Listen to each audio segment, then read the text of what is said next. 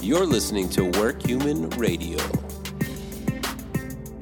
And here's your host, Mike Wood. Welcome back to Work Human Radio, pioneered by Global Force. My name is Mike Wood. I am the social media manager here at Global Force. I'm also your host. And today we are joined in office, in the new Dublin office, with Derek Irvine to talk about the 5 megatrends in HR. Welcome, Derek. Thank you, Mike. Joy to be here. So I'm just going to get this started. What is the human revolution in HR? Well, I think, what the human revolution is about is bringing the humanity back into the workplace. Although I always like to ask an audience like this, who's responsible for taking the humanity out of the workplace? When did that happen? When did we lose the humanity in the workplace?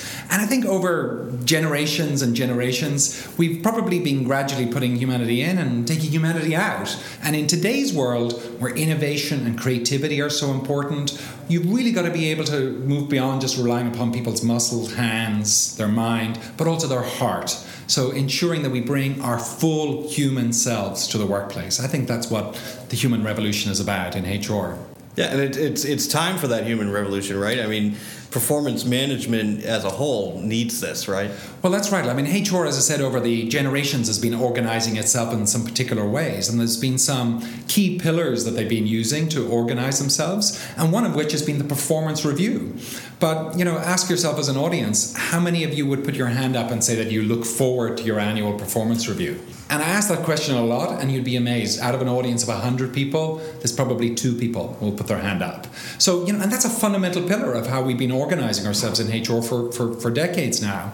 So it needs to evolve. It needs to become much more human. So a way to make it more human is by having a much more continuous conversation with the human beings that we employ. We're humans. We like to chat with each other. We like to hear how we're getting on. And we don't want to save that chat and conversation just to once a year. We want to hear it every week, every month. So that's a key evolution that's happening in HR right now, is the move from the formal, traditional performance appraisal to a much more continuous conversation with employees. Yeah, and another thing that needs to change is that you have that yearly conversation where, okay, now I'm gonna go over everything that you did for the past year, and it's not, you have to look back in time, but if you do well, you get a performance increase of 3%. Yes. Like that. Well, indeed. And to take your first point, it shouldn't just be looking back in the rear view mirror, and it shouldn't be surprises that you're saving up for the end of the year. These conversations ought to be continuous, so there's no surprises. You get an opportunity to adjust, and looking forward, as opposed to looking back in the rear mirror. But to take your point then as well about the small increase, the small merit increase. So if the feedback conversation is moving to being continuous, why is pay not moving to be continuous too? In terms of going up and down to reflect your performance throughout the year. And, of course, we all need a basic standard of pay to pay for our heating and our house and our electricity and school and education. That's going to stay. That gets people to work.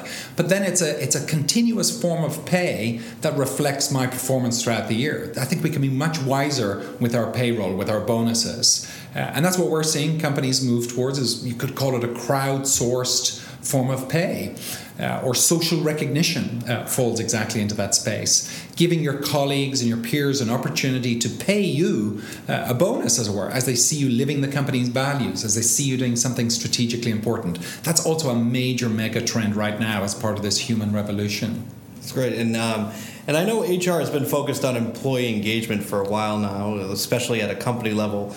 What is team engagement, and why does that matter? Yeah, so, if you think about how we really get work done these days, especially in today's knowledge economy where innovation and creativity are key, the traditional organizational structure just doesn't reflect, the top box and then the multiple boxes below that. Traditional org structure just isn't how we're actually working. If I think about myself, Mike, I'm probably sitting on 13 different teams right now. And those teams come from across the organization. They're fluid. They change from one week to another. 1 month, I'm on this team, then I drop out of another team and I'm introduced to a new team. There's a much more dynamic network effect where people are floating between teams, multi-purpose teams. That's the reality of how we get work done. But HR systems haven't been keeping up with that reality of how we get work done. So that's a big mega trend too that I see at the moment, is changes in HR systems to track the true teams that are getting work done. And team engagement is to be able to say, well, we don't need to know, yes, we do need to know the overall engagement of a company, but it's much more important than knowing the engagement level of the organizational hierarchy. Much more important could be to know the engagement level of these dynamic teams, the hundreds or thousands of teams you have. What's their engagement level? Who are the key people that are boosting that engagement? That too is a major mega trend as part of the human revolution in HR too. So you can look at teams, but should companies create a more individualized experience at work? But I think that's part of the same momentum. If HR systems catch up with the reality of how work is getting done and the reality of the individual nature of all the human beings, HR systems can, something as simple as capturing your anniversary in the company,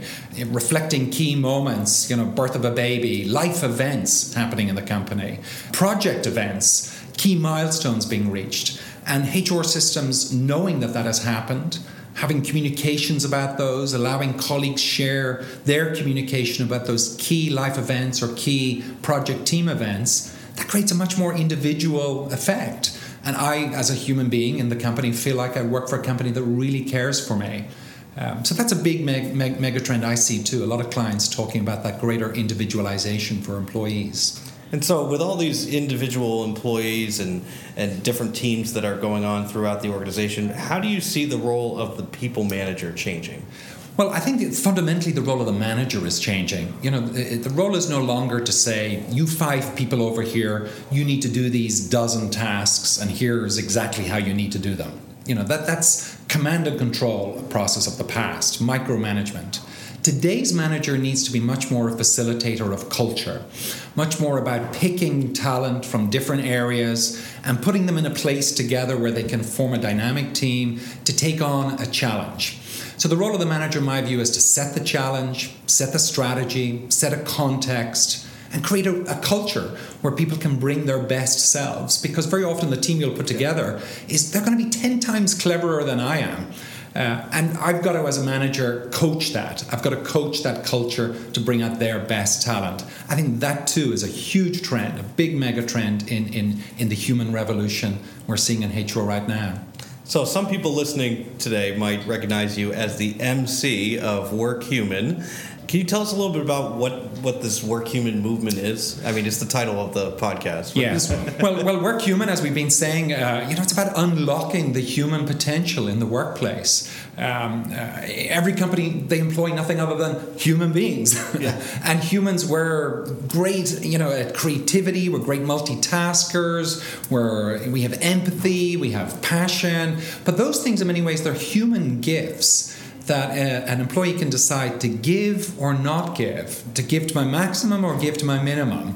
And I think what is happening today in the human revolution in HR is that we're realizing that to get the maximum from our employees, we need to have a bargain with them, which is not about take. It's not about, I want more engagement from you. I want to get a better employee engagement score. The bargain really is, I'm going to give you, first and foremost, an environment that you'll enjoy working in. I'm going to give you respect.